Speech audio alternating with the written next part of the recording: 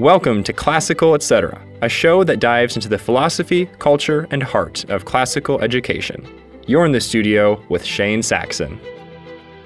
All right, so we're back again for another episode of Classical Etc. And today's episode, we're going to talk a lot about science and the role of science in classical education. But before we get there, I actually want to ask you guys, what are you reading right now? Tanya, what are you reading right now? I'm finishing up Mere Christianity for the third time. Okay. And I'm reading Hope in Times of Fear by Timothy Keller, getting ready for the resurrection, and a fluff book. And I'm reading Farmer Boy. Nice. Because Lee and I are working on a little project. So you mentioned Mere Christianity. You've read it before, you said. This is my third time. What do you like about Mere Christianity? I feel like it has been foundational to my faith, and I didn't really realize that until the third time. When I started reading it again, and Ian and I were talking about it because he's been rereading it too. And Ian is someone who works here. Oh, yes. Ian that I work with. And he and I both were just kind of shocked at how much it had influenced our faith and our belief about certain doctrines. Have you guys read Mere Christianity? Paul? I've started it. That's about as far as I've gotten. Okay, where I don't are you know. at? I think I got through part 2. If I'm right, there's five parts, I think. I don't I'm remember through how many second part. parts. And what are your initial impressions? My initial impressions, maybe I have to defend this with saying, because I was born and raised Catholic, like I didn't grow up having to define my doctrine, right? So I dove straight into philosophy and theology. And so as I'm reading it, I'm like, yeah. Like it's nothing earth shattering to me, or having to help me figure out my, where I'm at. And so I'm just, it feels like in some ways philosophy and theology light to me. It feels mere.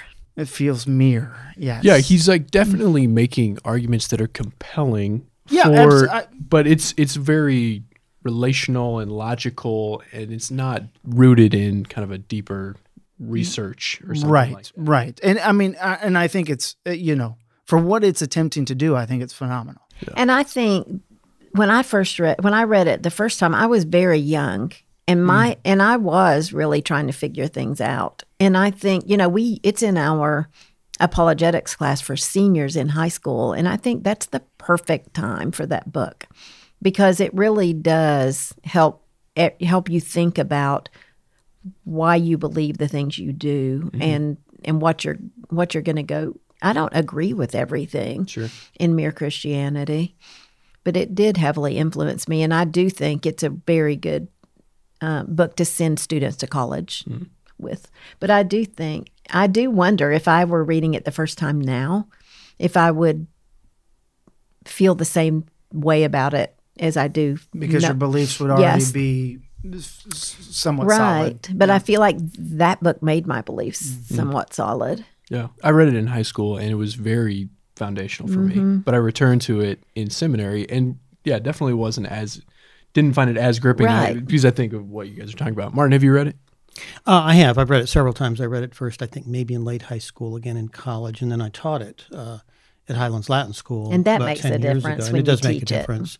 And it struck me, once again, last time I read it, just his casual approach. He talks in normal, everyday language. Richard Brookhiser, the political writer, once said that, Chesterton, it was a contrast with Chesterton, which is an interesting contrast because Chesterton affected C.S. Lewis's thoughts so much. Chesterton addresses a crowd or a rally. Lewis addresses you. He said, Chesterton charts the world, Lewis grasps your lapel. Sure. And it's so true. And the last time I read it, I was reading it along with Chesterton's Orthodoxy because they're both in our Christian Studies program in high school. And that contrast really struck me, how Chesterton is so fabulous in the way he writes. And Lewis is just very plain. And he's the best explainer that you can find for anything, and particularly for Christianity. every couple of weeks when we do these episodes, I want to check in with you as to what you guys are reading. But due to time constraints, Martin, tell us what you're reading, and then we'll move on after that. Reading several things. I'm reading My Antonia by Willa Cather. I'm reading Thucydides' Peloponnesian War, and finishing up a Louis L'Amour book. Nice. My Antonia is my kind of primary novel. I have one kind of classic novel I'm always reading, and I listen to books, novels primarily on Audible, because I have such a long drive to work.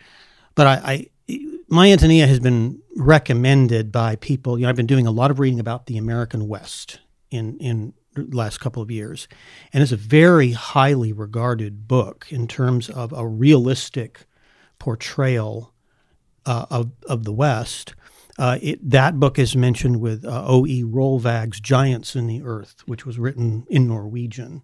It was Norwegian immigrants. And of course, in Willa Cather's book, you see a lot of these immigrants from European countries. And you don't until you read books like this, you don't really realize how much of the settlement of the Western frontier was by immigrants. And so it's just a great story. She's such a great descriptive writer. So I'm really enjoying that. That's great. Have you read that, Tanya? My Antonia? Yeah, I've read everything Willa Cather wrote. I really like her. How about you? What am I reading, or Yes. have I read Willa Cather? I don't think you've read Willa Cather. I have not read Willa Cather, no. Okay, well, maybe you can read My Antonia. Maybe we should be reading what each other's reading. I just finished Hannah Coulter again Yeah. for our Memoria Press Little Book Club. Did you?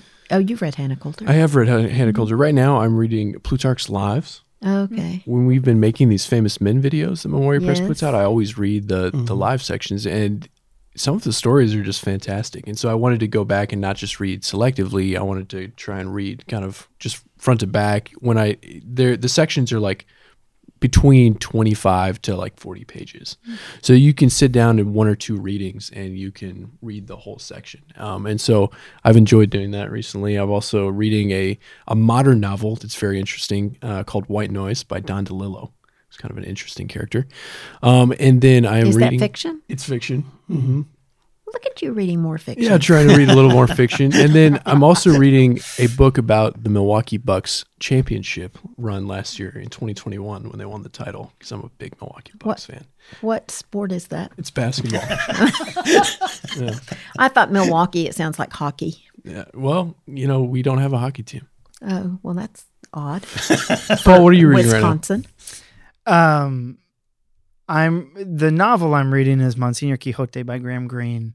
I think our listeners are going to get tired of me talking Do you about like Graham Greene. that?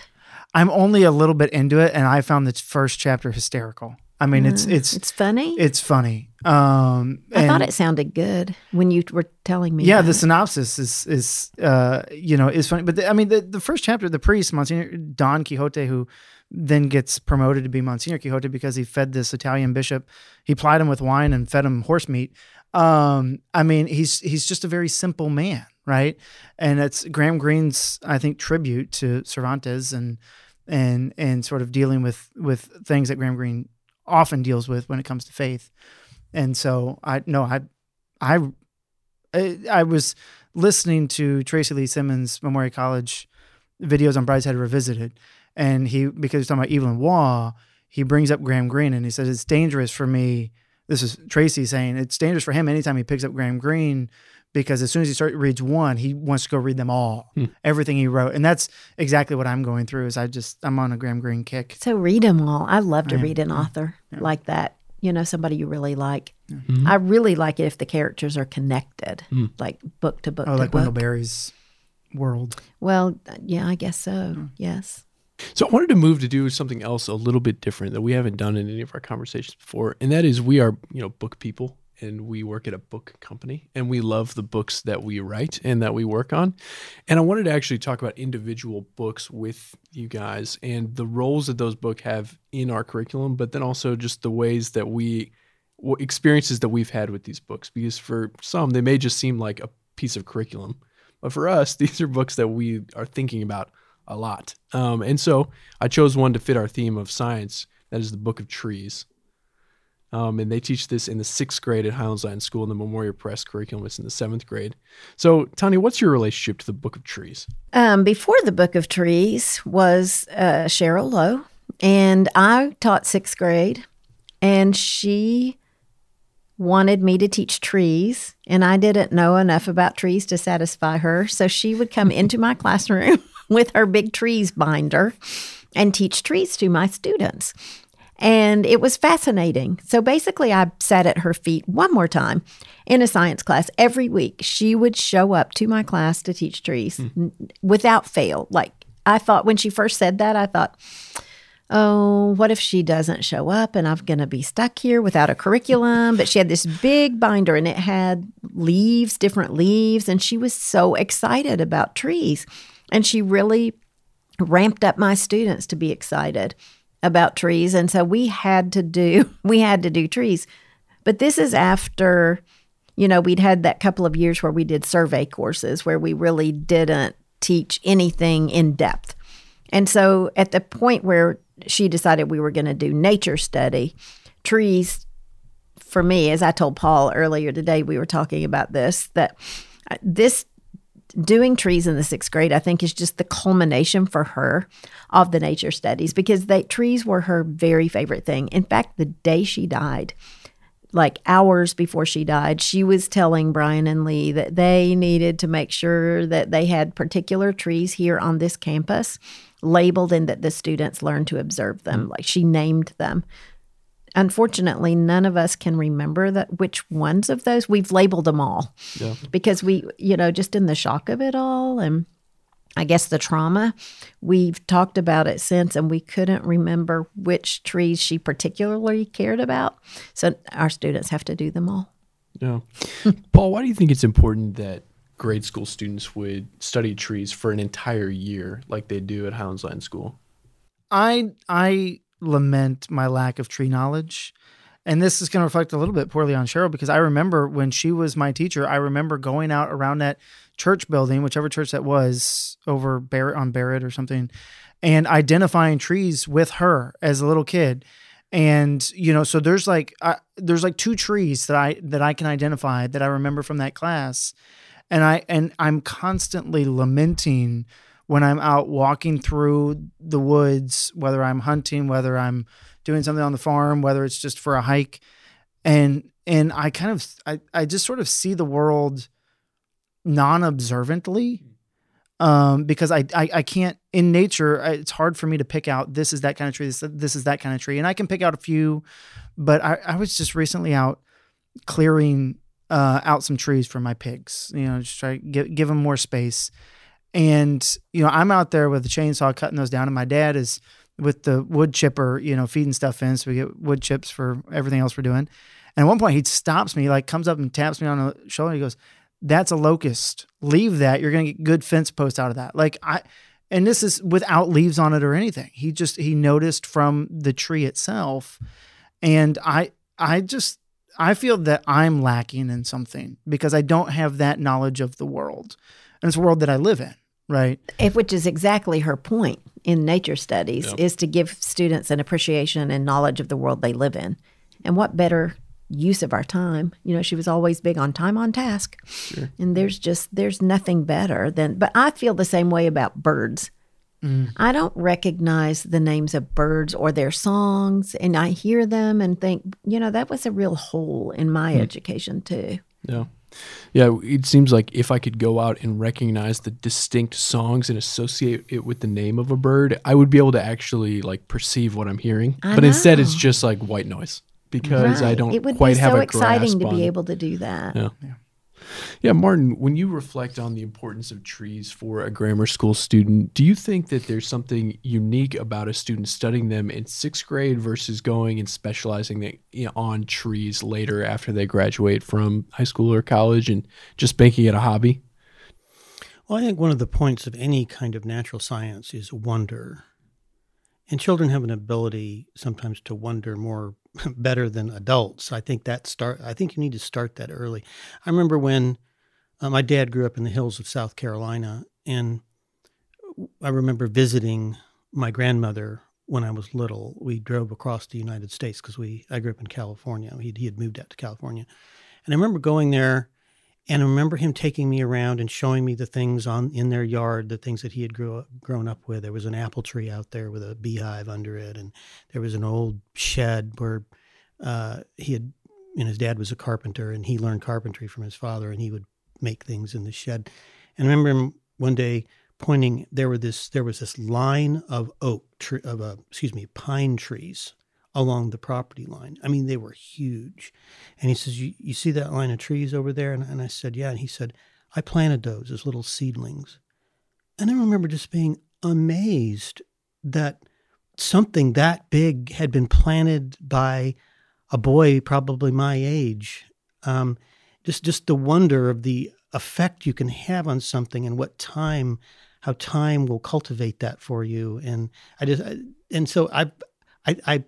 that occurred to me the other day. I thought, is that the reason why I think trees are so cool now? Is because my dad, I just thought that was so cool that my dad had done that. And I don't know a lot about trees. I don't know all the things in these books. I have that set of books under my coffee table because I'm wanting to look more into to be able to name things. But I planted a lot of trees on my property. To plant something like this, I mean, just in terms of the hands-on thing about this, I planted two little seedling tulip poplars, literally 2 feet high in my front yard. One of them is 30 feet high now. And to watch these things that you planted grow, and you get to know them sort of intimately. There's this big oak where my mother lives in Kansas that's over 200, 300 years old called Searles Oak. And we came back last time, and we always try to walk by to see this great big old oak tree. And I was trying to get the acorns from it so I could plant someone related to Searles Oak in my yard. And she says, well, you have those big tulip poplars in front. Yeah. I said, yeah. And the big one, I'm going to name it Cothran's poplar.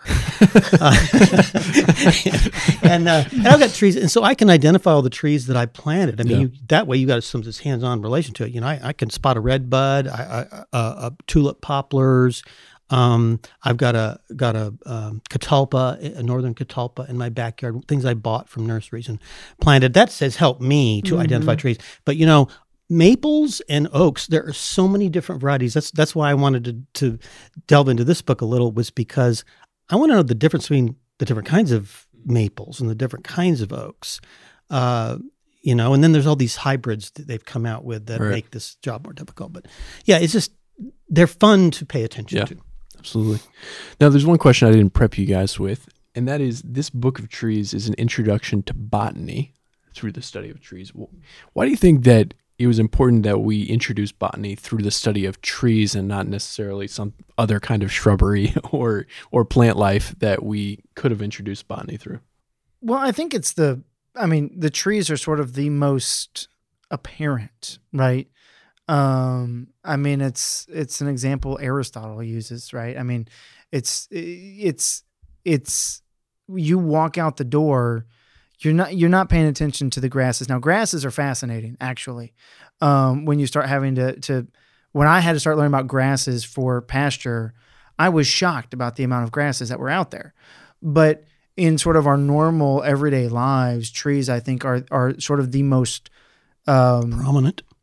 Say that again? Prominent, yeah, and easy to most knowable in some ways, because you know it's not something real small and real fine. It's a big thing, and so you want to introduce the student to that which is sort of most in their face, right? And when you're trying to introduce a science like that, I think anyone who's trying to patch a dry spot in their yard with grass is amening and saying yes to your comment of how many grasses there are. It's miserable. You're right. Yes, we have 2 different colors in our yard as we speak. Yeah. I think another reason why introducing botany through the study of trees is maybe an interesting choice is because we are fronting the taxonomies and the identification of these different kinds of things that our students experience in nature, like trees, mammals, insects, over top of the dissecting of the different things that they're going to meet in science. We do a little bit of that, botany, insects, and putting in discrete parts, but the primary goal of our nature studies is give them names for the things that they're going to see. Yes. And then later on, they're going to dive deeper. That's absolutely true. Yeah, and I think, a lot of people don't know that Aristotle wrote works on botany and zoology. Right. The two kinds of biology. And I was that's interesting. The greatest one of the greatest philosophers of all time, and he was very much interested in plants and animals. I don't know what that says, but well, I think it's a good transition into kind of the last thing I wanted to talk about with you all, and that is that we were at a conference in Toledo the last couple of days, and one of the comments that I got from someone is they asked, is classical education for word people? And I mentioned this to Tanya. And I said, what are word people? And I responded, someone who has an affinity for the humanities or who likes reading and writing, but doesn't really like math or isn't really that interested in the sciences. So that would be me. I am a word person. Yeah. So the question is classical education for the people who are interested in science? Because all classical educators go around talking about Latin and great books. So what about the sciences? Well, I think first of all, in some ways, science is the new religion of our day. And so it's never been knocked down several pegs like Latin and phonics and reading have been. And so I think, as the classical movement started, it was just sort of a natural thing to say, we don't need to hammer that. That needs to be taught. It's an essential part of education, but it doesn't need to be hammered, But absolutely, science needs to be part of classical education. Classical education is for everybody. Well, and I think you have to make a distinction between nature study and science in its modern utilitarian sense, because the tendency is very different. The tendency in a lot of modern science has been toward taking everything apart and trying to get down to its smallest element, when that's not what nature study. This is not what Charles Darwin was doing. This is not what any of the great naturalists were doing. They were just beholding the thing as a whole thing. They were beholding an animal as an animal and trying to explain its wholeness, not just dissecting it. Just dissecting things is going to tell you something, but it's not going to tell you a lot of other things that you probably really want to know. So the reason I really like the way our program, and I didn't come up with these labels till later after we had done it, but nature and narrative. We want to be able to go out and experience these things as whole things and wonder at a tree, at an animal, at an insect, and not just think about what's inside them and how we can cut them up and do all that sort of thing. That and this science as a human project. All right, there's this whole story of discovery, of scientific discovery, that's there for us to learn. And in like the Tyner books that we sell, there's a lot about the story of science and the great discoverers and how the things we know about nature were discovered and the human inventiveness that went into it. I think those are the things that non-scientists, which is most of us, need to know. Our whole science education is set up to train scientists. But most of us are not going to be professional scientists. Most of us are going to be people in the natural world who just want to know things like trees. And so our program is not meant to train professional scientists. It's meant for normal people to be able to appreciate nature better. And I think that's the strength of our program. In the grammar school. But then when we get our ninth graders do biology, like Right. a high school biology course using a high school biology text, we do chemistry, we do physics. So we get there, but Cheryl's whole point was that there's no way you can prepare for that in grammar school anyway. So why waste your time giving students things to do that aren't a good use of their time? an appreciation of nature before we start dissecting things, which we end up doing in high school, which is also the reason we carry Nature's Beautiful Order.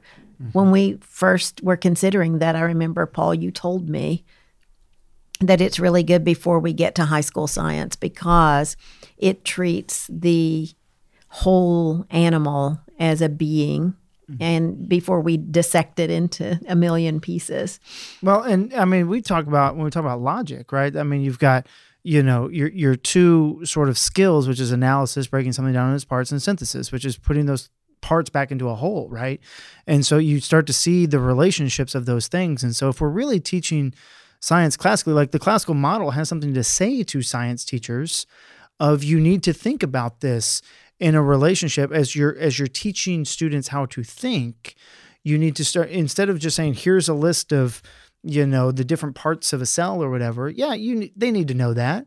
But then this goes together to, all those are parts of a cell, and you add these cells, these kinds of cells together, and this is what, creates this organ or whatever, and to help them think about it, not purely, as Martin is saying, to dig down into the tiniest fragment, but to say, okay, now how does this come together into a whole?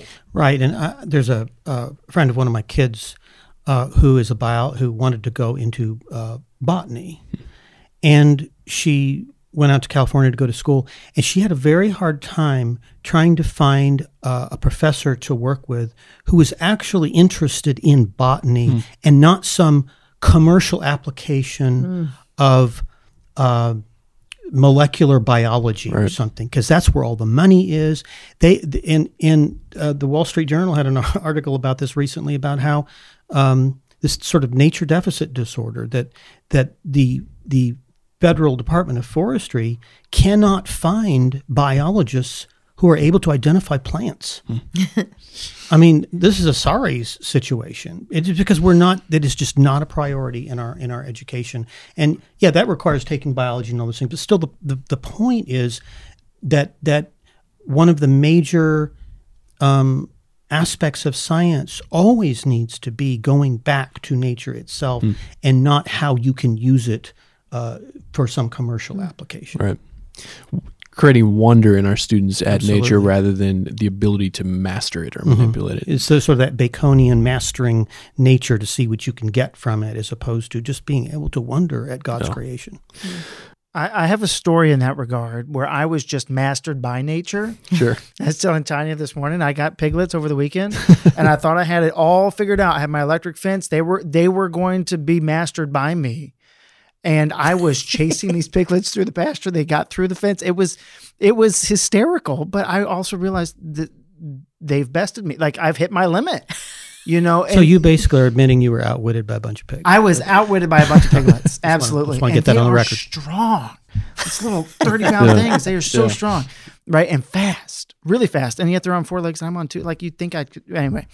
But it just teaches you, like, when you understand nature as a whole, like as not as the parts of the pig, right? I mean, honestly, that pig's going to get butchered. Where he's going to be great, and then the parts will become very important. Those parts will be very important. But like, now, my first experience with a pig, which this is not the first time I've dealt with pigs, but golly, this was this got out of hand. But is the whole pig, right? Like, I get to experience that pig as a being.